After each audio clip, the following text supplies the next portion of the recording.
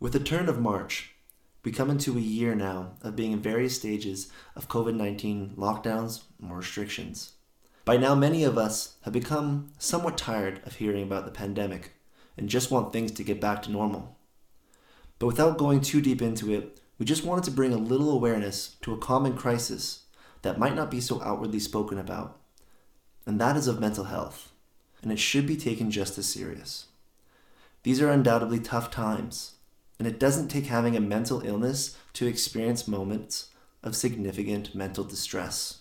So when Tyler and I discussed the episode we wanted to air for you this week, we came to the conclusion to skip over what was scheduled to be episode 3, The Pursuit of Meaning, and bring to you today episode 4, The Undying Wings of Faith, in hopes that if you're someone out there who's going through a tough time, that you're not alone, and that there's more people rooting for you than you know. And if you don't feel that way, then just know that Tyler and I are here rooting for you. I hope you enjoy this week's episode, and if it speaks to you, please like and share this episode so that we can help get this message out. Thank you very much, everyone. And now to our show. So I'm working at the yoga studio when this GQ guy walks in with a 3-piece suit and laced up shoes like he just stepped out of Wall Street. Man, when I pushed through those doors and I saw Tyler standing behind that desk, he was wearing a turban, dhoti, and kurta in the middle of downtown Kelowna.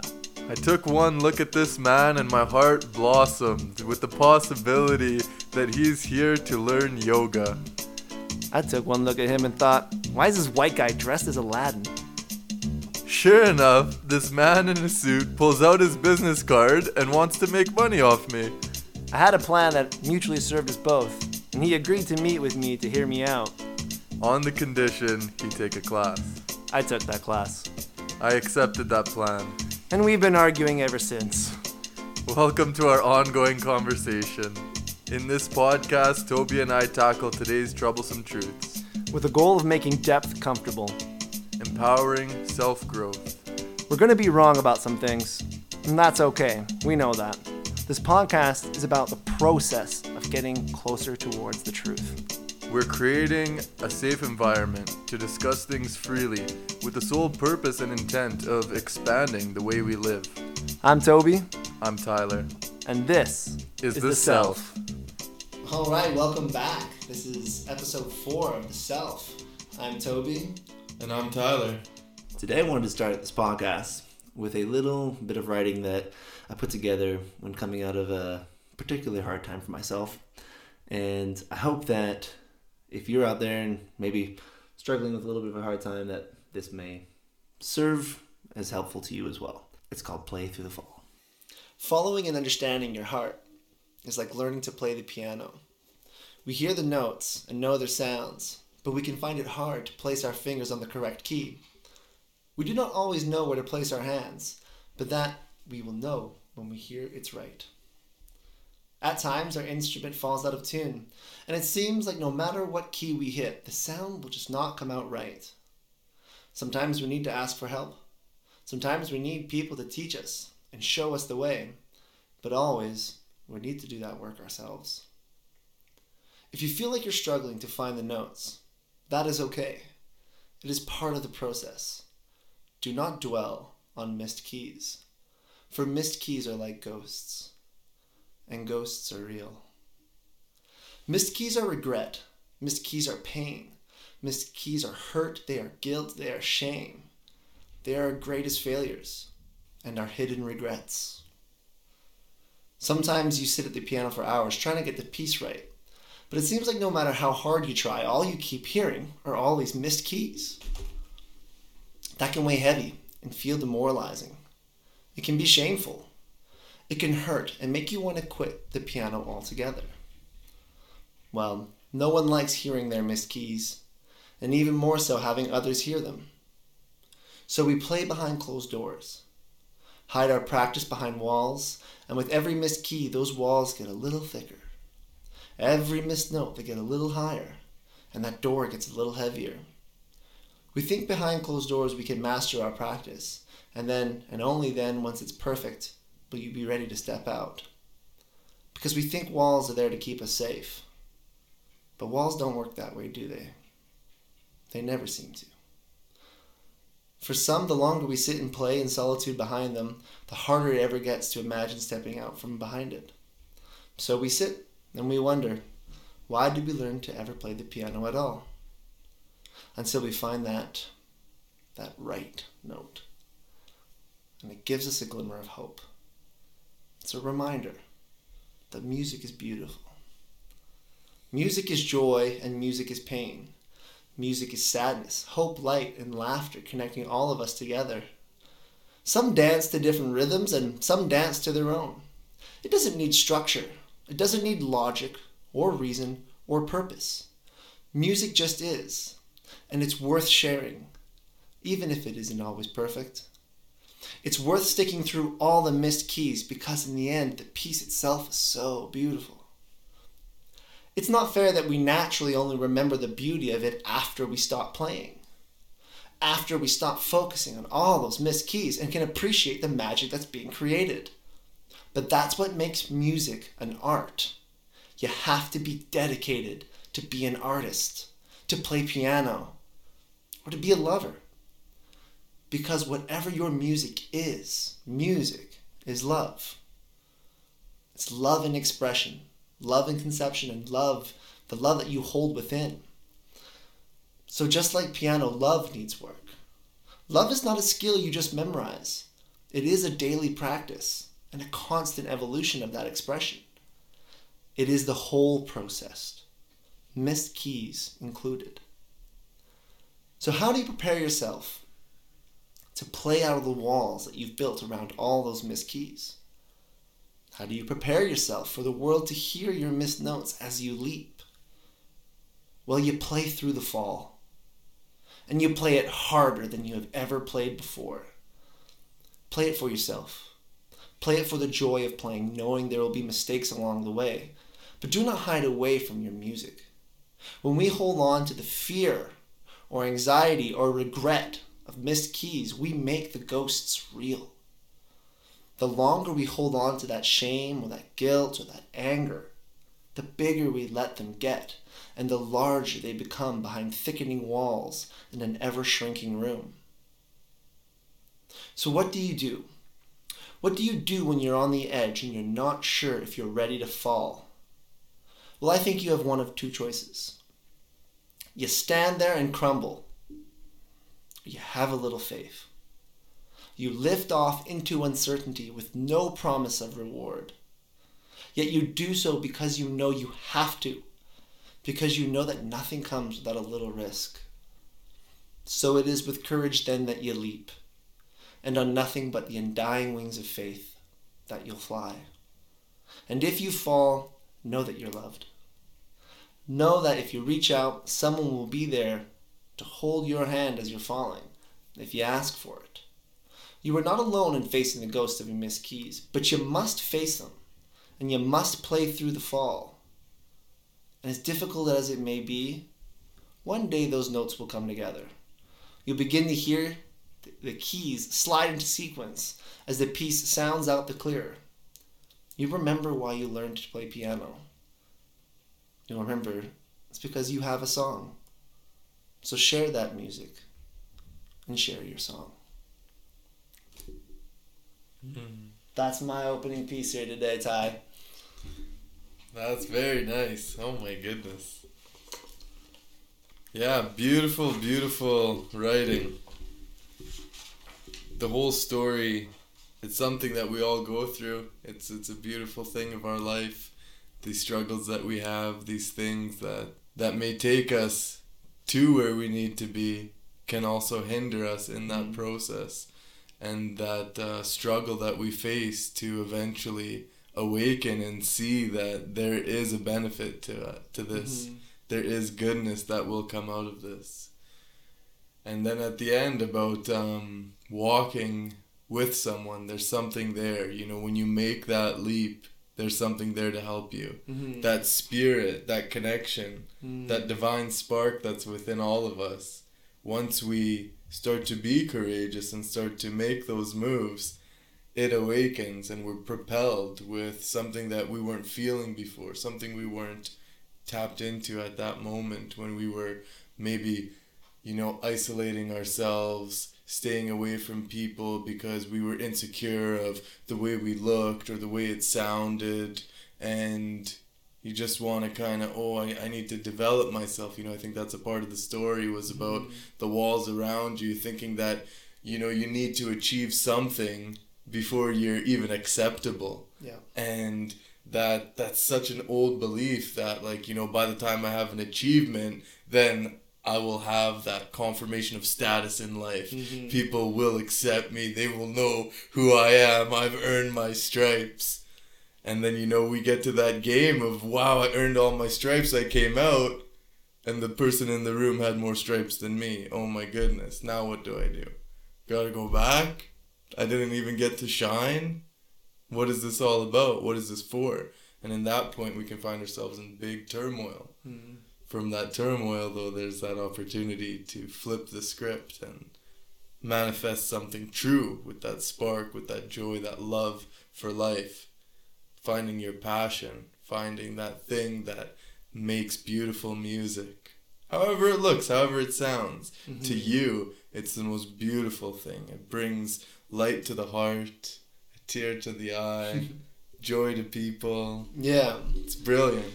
I think yeah, you hit on something very sensitive, I suppose, I guess is the word there, that I think a lot of people struggle with.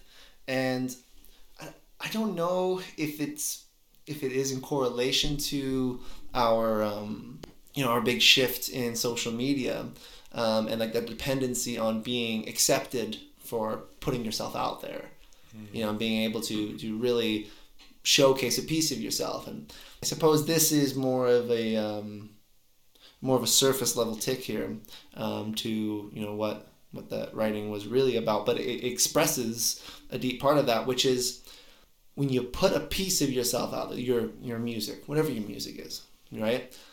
It's hard to understand that not everyone's going to jive with it. Not everyone's going to want to dance to it, right? And if you put it out there and you're like, man, okay, there was 100 people who saw this and 10 people danced to it. Yeah. Were you successful? Yeah, people dance. Well, that becomes the question right there. Is that okay? Well, where does your focus lie? Right? Is it on the 90 who didn't care or didn't like it or didn't feel it, or do you put it on the 10 who did and say, okay, like that's the 10 that likes my music?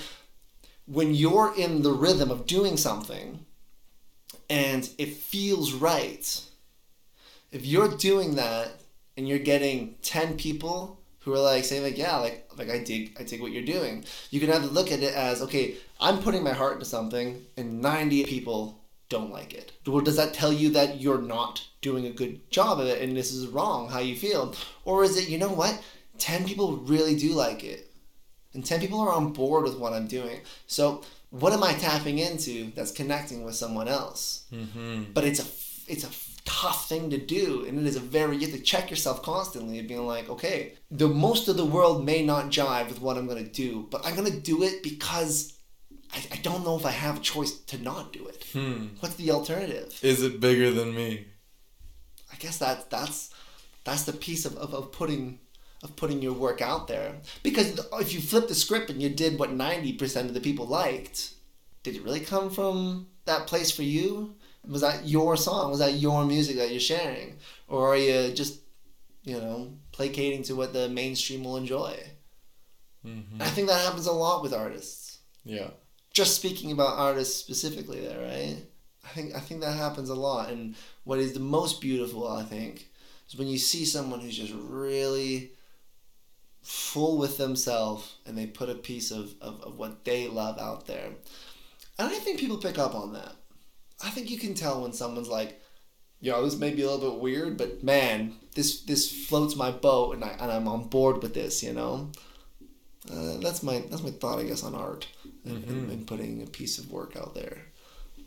And I feel like it really does stretch into all walks of life, It's not just art. It's all different people. It's whatever you're in business, you're in finance, you're whatever. You're going to see these things coming up, us being involved. So Yeah. So when you talk about it in business and finance and stuff like that, I agree. It's going to be there because the message behind all that is on a more human level of coming inside, and it's about understanding yourself and having a little faith that the reason what led you to the path that you're on, there's some good in that. There's something right in that path that's brought you there. There's a reason why you're there. So how do you tap into that and commit to that? And really dive into what that, what the reason of, you can say the universe, your path, or whatever's brought you here has brought you here for a reason. Don't hold back. Hopefully your passion. Yeah, Hopefully your passion brought you to what you're doing. Something that really fires you up and gets you going. Because if there's something that you're going to be working at for your life or for the next foreseeable future, I'm hoping that this is going to bring you a lot of joy. Because some days will be long, some days will be hard. You probably have to make sacrifices, give up a few things that you really wanted to do. So love it. Be there for it. And I think in that passion, then the losses, they become harder, they become more emotional, that's for sure, but probably there's more learning out of it because there's that much more investment. So we talk a lot about passion, and we just did a whole episode on meaning and purpose and whatnot, and I think this is a good segue in between these two, is that why don't we follow our passions more? Right? Like, why not? If you took a step back from life, remove the societal, cultural values and whatnot that we have, or our image of what we think life is supposed to be about. Think about, okay, you got your life, your energy, your being put on here on earth. Certain things within inside of you really click, really get you going, really get you motivated and happy. But because of blank, whatever you want to call it here, cultural, societal, patterns, whatever it is, you don't follow that path. And I think for a lot of people that lingers in the back, that in itself is almost a missed key. It's one of those ghosts that just is kind of hanging around there, and it's like, I'm gonna wait here until you address me, and if you don't, like, it's gonna cause you some problems. And that's the same thing with the flip side of I think of shame and of fear.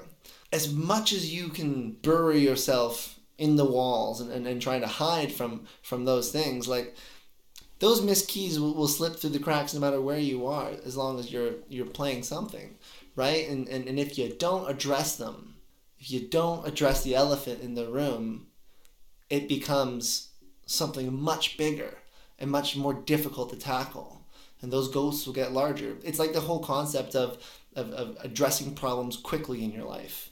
This is, anthropomorphized a lot in mythological stories about, getting to the dragon when it's young, when it's still a baby dragon. Because if you can stamp it out, you can slay your dragons before they become these huge, colossal beasts. Well, then you'll have stopped a problem before it grows into a very big one. But if you don't address it, it becomes this massive problem. You could even use Game of Thrones as an example of that. They didn't take out Khaleesi and her dragons early enough, and they even said in the first couple of seasons, we don't have to be afraid of some young girl all the way across the other side of the ocean. She's still just a babe. Well, that little babe ended up growing 3 dragons that became these massive beasts and, conquered Westeros. So it's the same kind of concept of slay your dragons young and address them when they're there. But you can call that shame, and you can also call on the other side of your passions and the things you don't listen to. Right? You gotta address it before it grows into a bigger problem. So I haven't seen Game of Thrones. What? Yes. What? Who the hell are you? I don't live in a cave either. Remember when we talked about the 90% and the 10%? Well, you're like in the 2% until you... I haven't seen Game of Thrones, but I can follow what you said, and I like it, because what I was thinking on that too is, in my mind, what happens when you meet that dragon when it's young? I don't think I stomp out that dragon. I don't think I slay that dragon. I think I'd befriend that dragon. Of course you would. I want to hang out with this dragon. I'm not going to kill it and chop its head off. We're going to start to enjoy each other, and I can start to learn and understand that power. Okay. I start to know what the it's other side. like to really be in that place and not use it frivolously, not get too crazy with it because it's something that's been nurtured and been cared for since a young age. You know, putting that investment of time and love and energy. Just like it sounds like these people dismissed this girl with her dragons, and she came and took out Westboro. What? Wow, Westboro, God. Westeros, holy. Westeros. God, like cringing. just So listening yeah, to the so talk. the girl had the dragons and she grew up. And Khaleesi. obviously they were friends and they loved each other. So She was the mother of dragons. she was the mother of dragons. I can't believe I had to explain Game of Thrones to someone. I So, was ignorant of myself. I know. but I'm putting this into this context, and I hope that we can have this two views on it, because when it comes to something that we feel guilty about or something that we feel shameful about, I don't think that the best way is to beat it down, to suppress it, to beat it out or anything like that, but really to come to an understanding with it and understand why it is that way. Yeah. Like the dragon, why do you blow fire at me? You know, why do you want to kick me or whip me with your tail? Yeah. And really come to an understanding so that there can be a whole development of the person rather than hurting and trying to deal with it with the same type of energy. And it just can create a lot of friction and a lot of force that comes back and forth. And in that way, we can usually get rid of it. But like I said prior, patterns. So probably within 1 to 7 years, this thing will come back up. And at that point, maybe there will be a chance for us to do it again, a little better, make the right choice, and move into something new. Make room for another time to fail, another time to make a mistake, because in that place I will find learning, I will find growth. Yeah. I like what your comment in regards of like, well, do you always need to slay your dragons? Speaking to the mythological anthropomorphized sides of what that means, what that stands for, is like it's addressing your demons. Maybe it's not slaying them, but it's addressing them and contending with your demons in there. But I like the part that you said there, though, also about like, well, like, okay, I think actually Khaleesi is a great example of this, because that's also your power. So then how do you also look at that from like, you know, I guess like the non-negative standpoint of go and slay your dragons, go and deal with the things in life that bring you fear and malevolence and hold you back, have a grip upon you. Okay, I can see the other side of that being going to how do you harness that power? Because on the other side, that could be a strong power for you. To speak about the slaying of the dragons piece, I still think that you definitely need to, it's about facing it. Going and facing your shame. Of course. Facing your guilt. You facing know, that grief. At first, the dragon's gonna want to fight you, man. It's not just gonna be friends with you right away. You gotta show it that you're equal with it. Show it that you guys are playing on the same game, the same table. You got different tricks. And together, you can really work something out. Yeah, I mean, the whole concept of a dragon is this, I mean, if we're talking about... Undefeatable monster! Well, that's what it is, right? It's Scourge! It is the scourge of human fear. It is our base fears. It is our biggest, our ultimate enemy is this concept of a dragon. You know, it's a snake-like creature. Humans are massively predisposed to being afraid of snakes. It's built into your DNA. Absolutely. Not me. It's built into the hypothalamus of your brain. Is that response, that fear response when you see a snake come by, you instantly visit the first chance you can have. You have a bit of a flinch, and that's just protected. That's found in chimpanzees and all kinds of monkeys, and it's just built into our brains. So there's innate fear around snakes within humanity, and well, humans are the wielders of fire. That's our gift and our power, and we know that it's power. And so here comes along a beast who is the eminence of fire.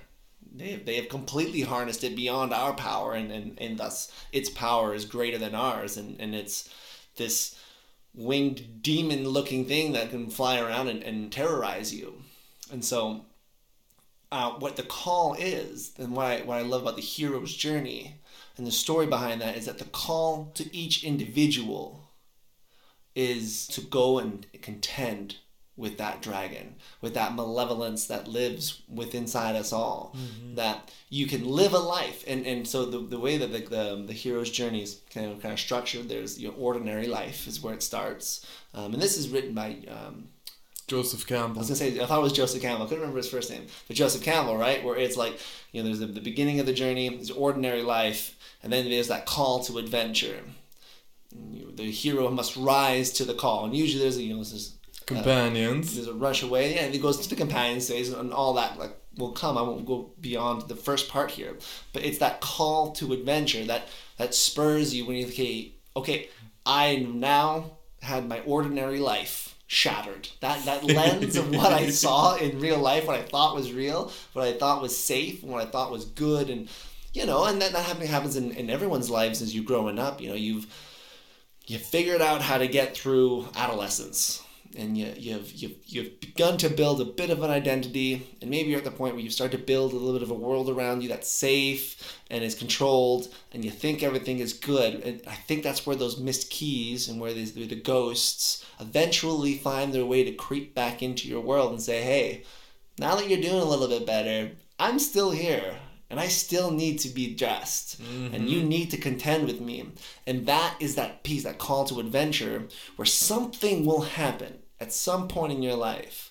Whether it's a loss of a job, a loss of a loved one, or just anything that forces you to have to contend with whatever is left unresolved inside of you.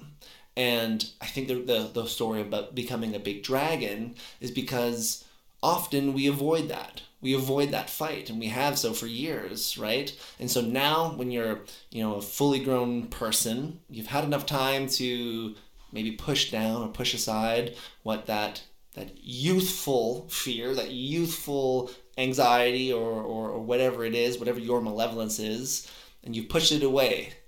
And you think it's safe and it's gone. Well, that's that dragon growing as you grow older and the stakes begin to rise. And it comes to a point where you have to either rise to the call and say, okay, I am ready now to go on my hero's journey. I am ready to dive in and face this beast. And I have no freaking idea what I'm doing. So along the way, what do you get? You get companions, you get travel mates, you have the thresholds to the barriers to your threshold. You have to cross, and it's not just like, okay, I'm ready to go fight this dragon, huzzah! No, you'll die, you're gonna lose, you gotta crumble. Get strong on the path. You gotta get stronger. That's you gotta go into that inner darkest cave, and that's face those little fears before you get to that big one that's really been holding you back. Totally, you've got to figure out that part of the journey. Right? And so that's where that turning point, the halfway point in the hero's journey is entering the inner cave, the deepest cave. And that's where the cave of wonders. Right? But it's that piece where you go into your inner, the darkest inner cave. And what I love about it being called that, it's like, well, yeah, we've all got that darkest inner cave. That's those walls.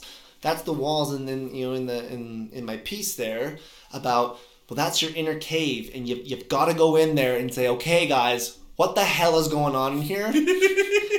I need some sort of super sword or staff, or I need some sort of power or motivation to say, enough. I'm gonna take you on, and I'm probably gonna lose. Where's the magic? But from that battle there, it raises the hero's confidence in that moment where you're like, you know what? I either rise from this cave or I crumble in it. And that's my comment about you either crumble on the cliff's edge or you leap. And you do so with nothing but courage and hoping that on the undying wings of your faith and your belief within yourself and the power that you hold within, that you're going to fly. And you're going to fly right to that dragon's cave or his mountain or wherever the hell his dragon's hiding. And you're going to at least contend with it. But that is a tough journey. Oh, right? And the hardest, the roughest. Yeah. And so to link this back, I guess, to my first question there, though, is there a link with the same story outline of facing your darkest fears or whatever it is, to also facing your, or rising to your human potential? or following your passion in that sense? Could you spin Certainly, the there's hero a link. story in a different way? And I'm sure it's in there somewhere, but maybe I missed that.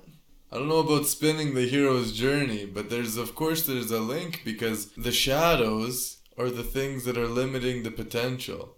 And as the shadows are overcome, the potential is now there. It's being utilized until there's that greatest fight. Like you're saying, you're leaving on that place that I hope I can contend. You know, you don't even know that you're going to win. You're hoping you contend. So even at that mindset, you haven't achieved your greatest potential. You're still in a negative mindset. Mm-hmm. So once you overcome this thing that you were really unsure of yourself about, then boom, you start to open up to that possibility that there's more things I'm unsure of that I can make it through.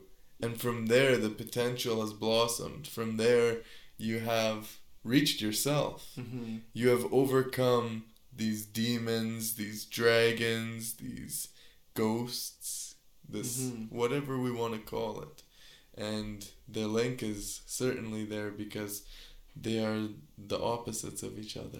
Would you say then to incorporate, passion into the hero story, what we call passion, today in your joy, would you think that's like the hero's power then? Is that the power that the hero gets? Is that the Excalibur? Is that the wand?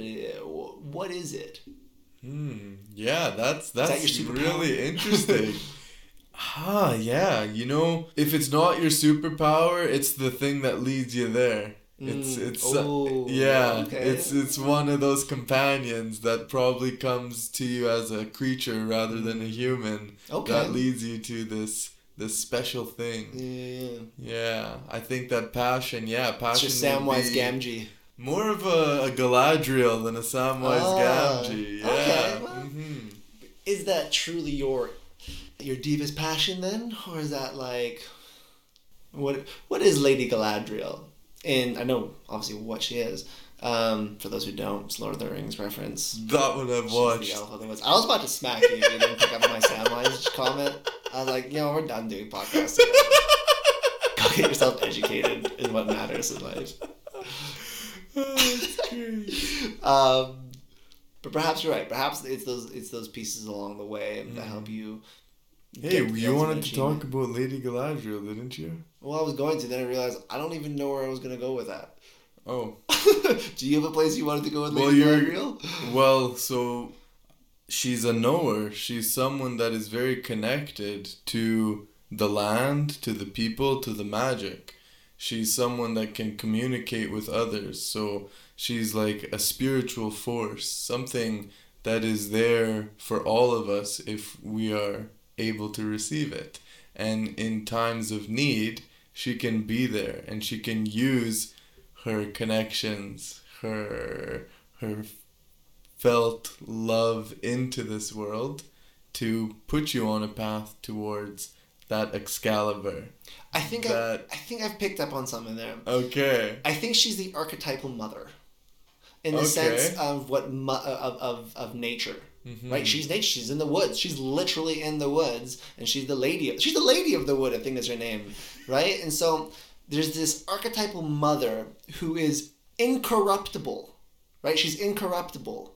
Because she passes the test, right? She resists temptation against the ring. Mm-hmm. So this archetypal good mother element that restores the fellowship a little bit after running ragged, brings them life back into themselves, but sets Frodo on the path of like, okay, here is the truth. You have to do this on your own, and the fellowship's not going to help you. It's only up to you. And so here's a little bit of light. She literally gives him a vial. It's a star, right? Yeah, here's a little bit of light.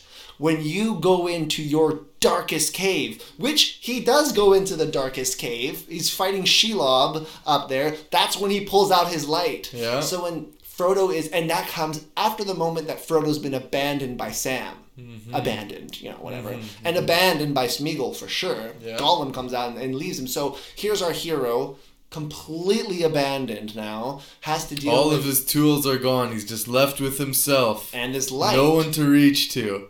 Right? And so he's trapped in that cave, literally in the cave, with the spider, and he's tangled up in the web. He's tangled up in this web of malevolence with this beast coming All at the him. identities. And he has to face this. And so what does he do? He reaches for that little bit of light to try and guide him out of it. And then he gets stabbed. And then he actually doesn't make it through. But Samwise comes to save the day. And I don't know the answer of that yet. I haven't thought about why. Well, that's like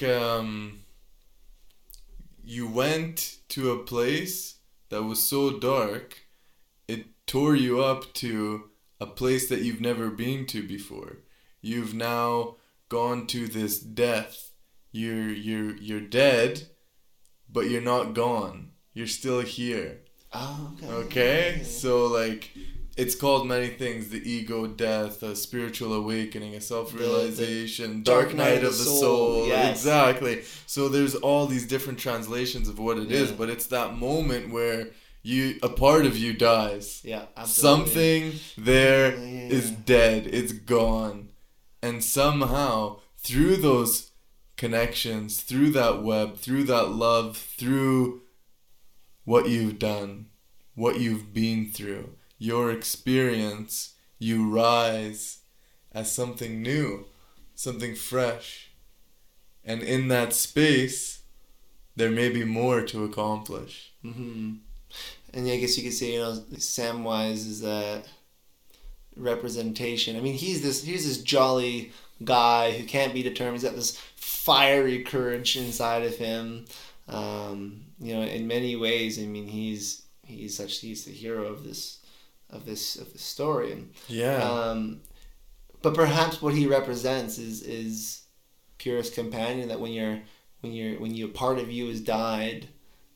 Well, just like I said in Play Through the Fall, where it's like, if you reach out, someone will be there when you're in your darkest place. Someone will come to you, or something. You don't know what it is, but maybe it's that companion, that person who can at least help you get started and get you back out there and on your feet again. And it's that representation of a second chance or assistance. I don't know all that, right? Second chance sounds like a great way of putting it. Because he pulls Frodo from captivity, from death, and what he thinks is going to be, and he takes the ring from Frodo at one point. Yeah, right. Like he takes that ring from him. So perhaps it's the burden you don't have to carry by yourself, always, right? Perhaps that's when you've reached that darkest part of your cave. And you're in there and you're contending, and you don't always win, but you don't have to do it alone. And something or someone will be there to help shift that burden a little, and that's why he takes it. He gives the ring back to Frodo once he's able to stand up again. Yeah, here you go.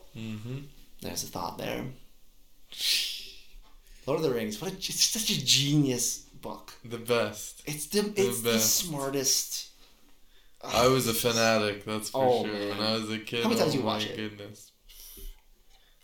I don't want to give a number, but it would be so high. So I had a friend, my best friend Stephen Howard. I would go sleep over at his house, and we would watch all three. Yeah. This was a regular occasion. Absolutely. His mom would be making quesadillas. We'd each have a giant jug of juice. We'd be rocking out watching this Lord of the Rings all night long, man. We even painted up the miniatures of it, played game, everything. Fanatics. I hear you. I did the same thing. No way. I had a buddy named Mark. We just loved it. We watched all the time. My brothers and sisters, we watched this movie every time we drove to Jasper or whatever it was. It was constantly on. I think I've watched it. With every relationship that I've ever been in, I'm like, look, we can't go any farther in this relationship until you understand how much I love Lord of the Rings. Yeah. And then there's all the video games, all the other things that come from it, because I think it's the purest form of a story about good, evil, the hero's journey, power, the corruptibility of man. That lives inside of all of us. I mean, man, as in how we can all be influenced. How we can all. We're always being influenced. There's dark powers out there that will always think that they have the right hand and the right message and the right path ahead of you. But I mean, ultimately, it's just the duty of everyone to contend with whatever evil lies within. And be kind to nature. Don't fuck with nature. Oh, that's for sure. Tree Well, the beards ends are coming coming for you. That's exactly what I was thinking too. There's a lot of tree beards in BC. Alright, so how did we get on this topic? We were talking about shame. And we were talking about... Hey, I got a question for you before you move on, actually. Did you rent from the library those old school cartoon versions of Lord of the Rings?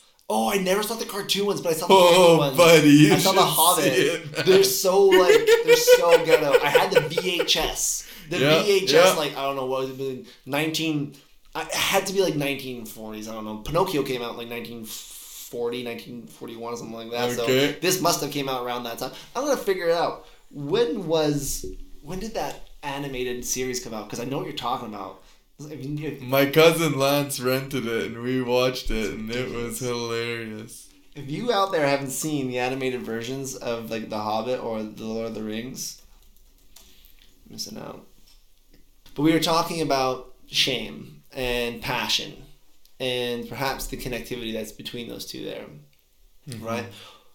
Is it the same thing that holds you back from addressing your darkest pain that holds you from seeking your greatest pleasure? I would say so. Just based on my own experience, you know. The inability to address those things that in my life held me back. Yeah. That I was afraid to deal with, and I just ignored, and then just pushed aside and said, screw it, like, that's not real.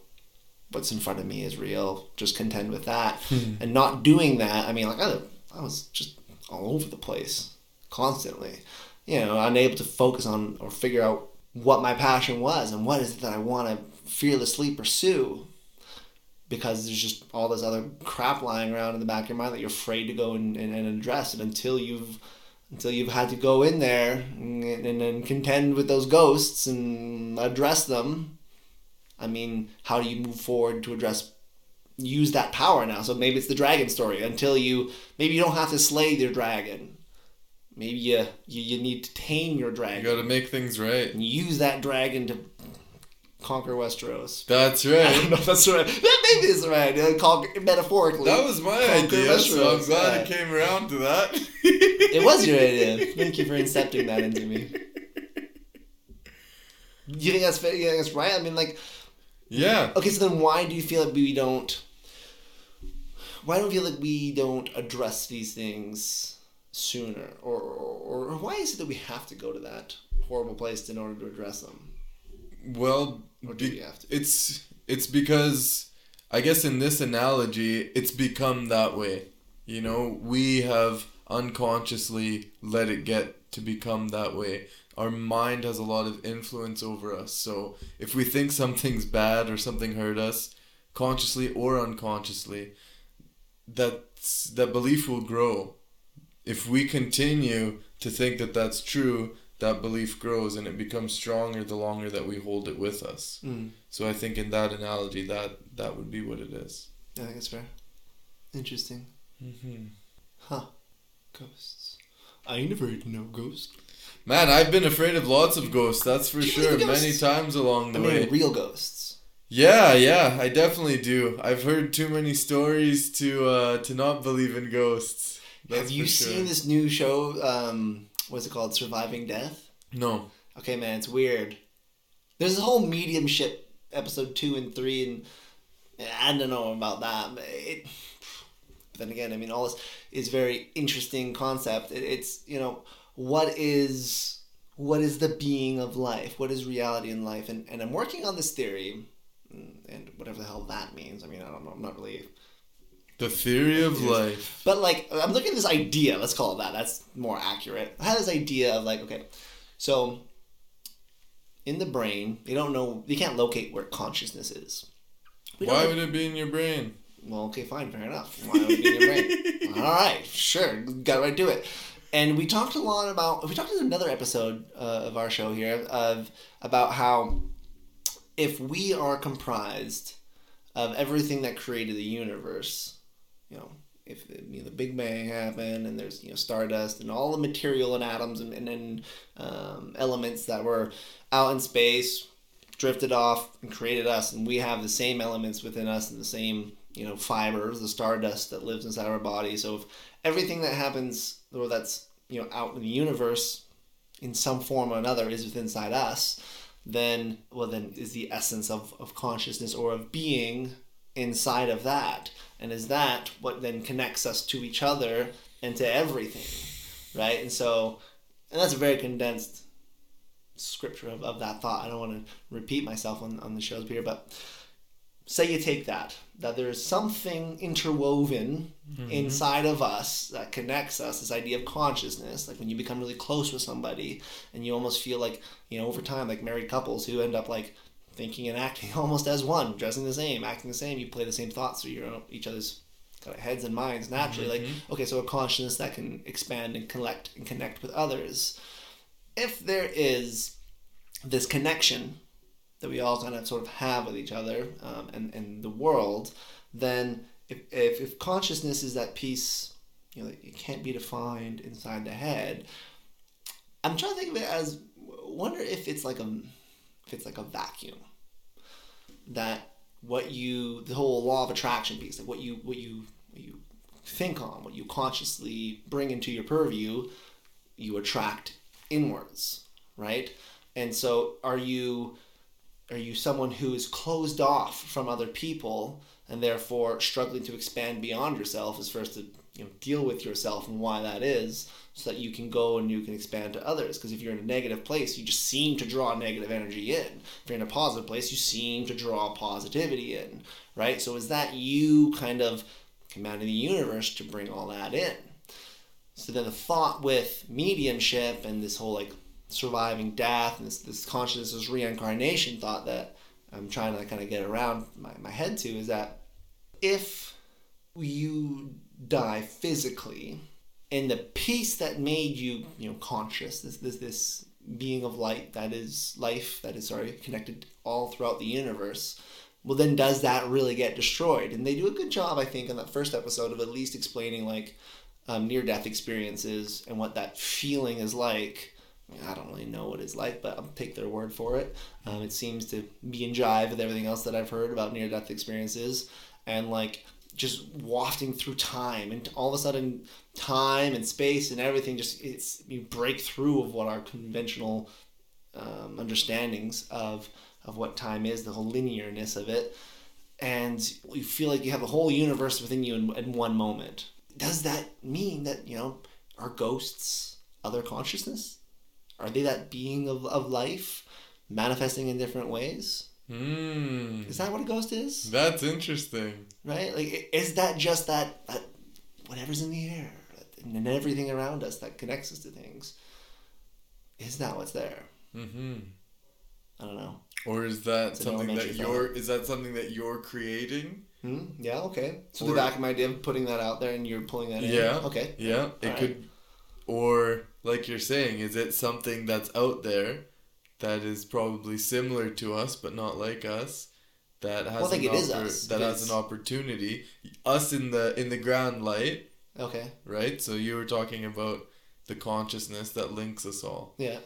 So maybe in that consciousness that links us all, there is other things that can take control. So when you're in a negative state, or you're not doing too well in life, maybe there's something that's influencing you more than something else. Like that battle of the good and evil. There's something good, there's something negative, and you have the choice of what you're actually going to be living through.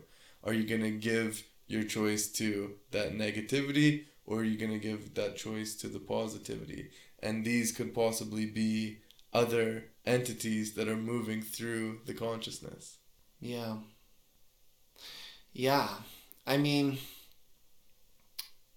it feels right to say that consciousness is energy in some form, right? Because when you think about that, then what you've just said there and what I was talking about earlier, well, it kind of links all that together in the sense of like positives attract, negatives, like it can't be created, it can't be destroyed. Energy just passes. It doesn't get destroyed. It's there. It's right, and that creating itself in different ways, manifesting in different ways. Right. Yeah. It just transfers. It just, so that would make sense. I'm pretty sure science has even said that all that we perceive is the exact same energy manifesting itself in different ways. I could get behind that. That's what the big S is saying. The big S, the big S dogs, whoever those may be, just like because that's a really that voice. And science science, says, right? Science. Yeah, of course. We all know science. That guy over there, right? That girl's not as sexy. He looks something like Suzuki, I'm telling you.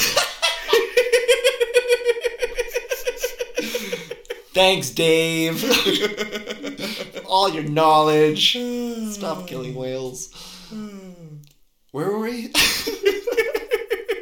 Consciousness. Ghosts. Streams of consciousness.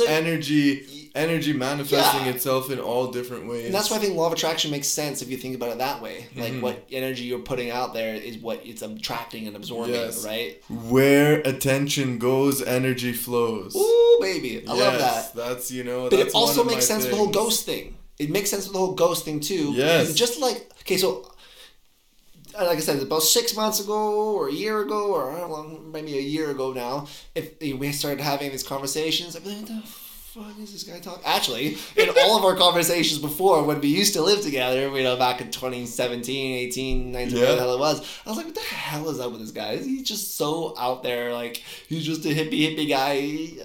I don't understand anything he's talking about. But I've never considered myself a hippie even. I have. What? How have you not?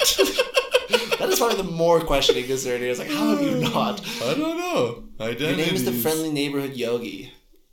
That's not the Friendly Neighborhood Hippie. I don't know. It just seems like you live in a caravan half the time. It's just like the Tyler show. I could, that's for sure. You definitely could. That'd be fun. And I can see. I've been thinking about outfitting one of those vans. It's a thought. My buddy's doing it. It is a tremendous overhaul. I got a guy that would. To you, Codes. I got a guy that would do it. I would help learn a little bit, but basically he would handle the situation. Why did it feel like there was like an assassination? I've got a guy who could do that. He can take care of that for you. Well, I mean, Codes, if you need help, man, I got a guy. Oh, the joys of where this will take us. What are we saying there, though? I feel distractible today. Quite, yeah. There was something important I was about to say. We were talking about... Oh, sorry. Let me finish my thought on this whole, how I wouldn't have understood what you were saying at all. Yes. Because, I wasn't there from an level of awareness, right? And so... Now that I would say that my awareness has shifted, I'm like, all right, okay, there's something here. Now there seems to be a little bit more that I'm picking up on, that I'm observing about how individuals interact with one another, the stories that were told, the movies, the books, and things that we read and listen to, and even just music. It seems so weird to say, but I swear to you, music hits me differently. And I would say that I guess for those listening who don't, know me or my story, I recently went through what I would say is my inner cave or whatever that is, right? And coming out of that, I swear to you, music, sunsets, life just seems to hit a little bit more differently because things are brighter, aren't they? They seem brighter. The colors seem a little bit more vibrant and just. I don't know if it's just appreciation and gratitude for what life is, but I guess the way that I got out of that was through this kind of spiritual, journey of some sense. So okay, well, how have I fallen so far from the graces of what I wanted to do out of my life? How did I miss my target? Going back to this whole aim thing. How did I miss my target so badly? So badly. And I don't even understand how I got myself all twisted. But things in my life actually weren't all that bad, relatively speaking, but inside of here, it was a bad place to be. It wasn't good. So my journey out of that was spiritual, and so now that I'm out in there and I'm seeing this stuff more, we put meaning more as humans to the things that we see, but perhaps that's what you attract in. So if you're someone who's sensitive to ghosts, or you thinking about ghosts and you think about that energies more, just in the way that people say, well, you're pulling more meaning into that, so obviously you're going to look for it and see it more. Mm-hmm. Well, maybe in the same, just a thought, is that if you're putting that energy out there, maybe you're also attracting that back in. It's the same kind of message of attraction in that sense. And it's not all just, well, if you start thinking about buying a red car, all of a sudden you'll see red cars more often. There actually is some valid psychology behind that, but I don't think You'll notice them. You'll notice them. You'll more, notice for sure. them because you're starting to invest some energy into it, like that where attention goes, energy flows thing, right? Yeah. So here's a good one that most people will be able to think of. When you buy a new car, that car, you start seeing it everywhere. For sure. You probably thought like, oh man, I'm going to be the first guy, not many people are driving this car. Once you get it, you're going to notice that car all over the place and be like, huh, interesting. Now I would argue because the brain's you're memory. familiar with it. The brain's memory, it's focused. right? You've put a focused attention to that, right? Mm-hmm. And now there's a whole lot of different studies though that would say that, look, that is just because, like, the whole, there was this video like years and years and years ago about a team in white passing balls back and forth and a team in black passing balls back and forth, and you had to count them, and at the end of the study, like, did you see the white gorilla? And the hell, like what do you mean white gorilla? And it goes in the background and you're distracted. Yeah, and it's just hanging out there because you're distracted focusing on something else there. So I would say that in regards to the whole car thing, I think that our eyes and our minds or our brains are shaped to focus on one thing, or we can target something specifically so that we handle a certain task well. It's like if you are scanning a crowd of people, as long as everyone is relatively staying within the confines of what they're expected to do within that crowd area, you're not going to pick up and notice things. But if someone just starts jumping around like a maniac and freaking out, like, your mind's going to pick up on that quickly. That's right. What I'm suggesting is a little bit different in talking about like energy attraction, in the sense of, okay, so if you look at law of attraction and you say like, well, all right, I'm going to visualize success, I'm going to focus on success, I'm going to focus on finances and stuff like that, and I'm going to attract that. Okay, is that more the car thinking more, or is it the same as like, all right, I have now opened my eyes to a deeper level of awareness, of spirituality, and understanding a little bit more about life and what's going on there. Is it a different energy that you're pulling in and attracting, or is it the same thought process of just now your brain's just more focused in on it? Because if it is, then the whole thought about ghosts maybe just falls apart. And it's already a weak standpoint to stand on anyways, because I don't even know how you would explain ghosts, to be honest. I watch these shows, but I don't understand how to explain it. But is there a difference in energy in that sense between what your mind is just focusing on and what kind of energy you actually are pulling in? So, is there a difference in the energy? No, there's not a difference in the energy. The energy is the same. But the amount of energy that you're utilizing can be different. And the more focus that you want to put into something, the more passion. What draws up energy is not a thought. What draws up energy is focus, intention, drive, passion. These things stir up energy. A thought is just a thought. We need to really latch on to a thought and start to create a story around it, start to formulate a plot for it, start to sit with it, know if it's the right one for us or it's the wrong one for us. Maybe it just feels good right now. So from that point, from the thought to the execution, there's a great deal of energy that is utilized, and that's the difference between just a thought and something and an action, I guess I could say. The difference between a thought and an action is the amount of energy that's being utilized. Is there something you could like give a relatable example, I suppose, to that? A relatable example. Okay, yeah, for sure. So like, I guess going on that law of attraction thing. I've never watched The Secret. Put that one out there. Oh, too. The Secret was interesting. It was anyways, weird. It was kind of hippy dippy done, but I liked it. If you want something in life, you can think about it when you wake up in the morning and think like, okay, I want a Ferrari. That's good. You can put a picture on your wall of a Ferrari.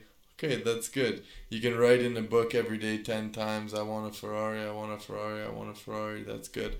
These are fine things. This is okay.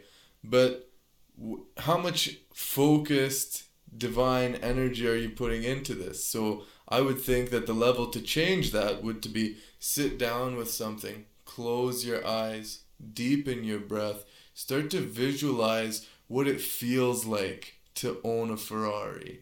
What does it feel like to be driving that Ferrari? Where am I going with this Ferrari? What am I doing with this Ferrari? Start to really feel that Ferrari and start to walk with that energy that I have a Ferrari. I got a Ferrari in my garage right now. That's how you'll actually get it. That's the stuff that I teach people. So that's the difference in utilizing your energy. What are you actually applying yourself to? How are you making this happen?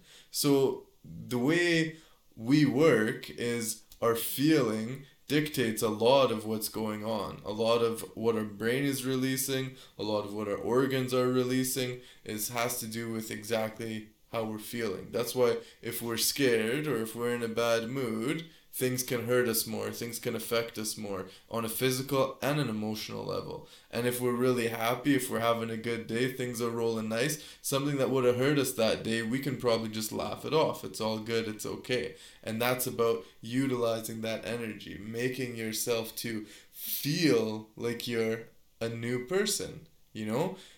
When did I lose this thing? When did I forget about being happy? These questions that people may eventually come to. It's an opportunity to see where the dragon lies in that place of when did I lose this? When did I stop forgetting who I was? You know? And once you go through your quest, your journey, then you come back and you've applied all that energy. Now you apply that energy to things you really want, and you're magnified, you're elevated. If you want to actually accomplish something in life, how would you do it? How would you take care of it? And that's the way to get what you want, to be what you want, to feel what you want. Put it all in it. Life rewards life. Life will just give you more life if you give it all to it. Mm-hmm. If you're in for any, you're in for all. Sure. don't go halfway. Yeah. That was a lesson. That was a good lesson. I think that I learned a little while ago was if you're in for any, like just go in for it all. Because why hang out on the side? You know, you only get half results if you give half the effort. That's right. Yeah. I think it's a good place to wrap this. That was a beautiful little ending segment. I want to give you props for that. Oh, thank you very much. I like that. Well, I think that's going to bring this to a tie. We're at an hour. So, once again, this is Toby. And I'm Tyler. We're tackling today's troublesome truths. Hoorah! Making depth comfortable. So comfy. So comfy. Like a nice little memory foam. Feather bed. Ooh, a little fuzzy pillow. This is the depth of this fuzzy pillow. Sitting under a wishing tree. Wishing I had more fuzzy pillows. Then they are. You attract it. Instant. I put the energy out manifestation. We'll talk about that another day. All right. Goodbye, everybody.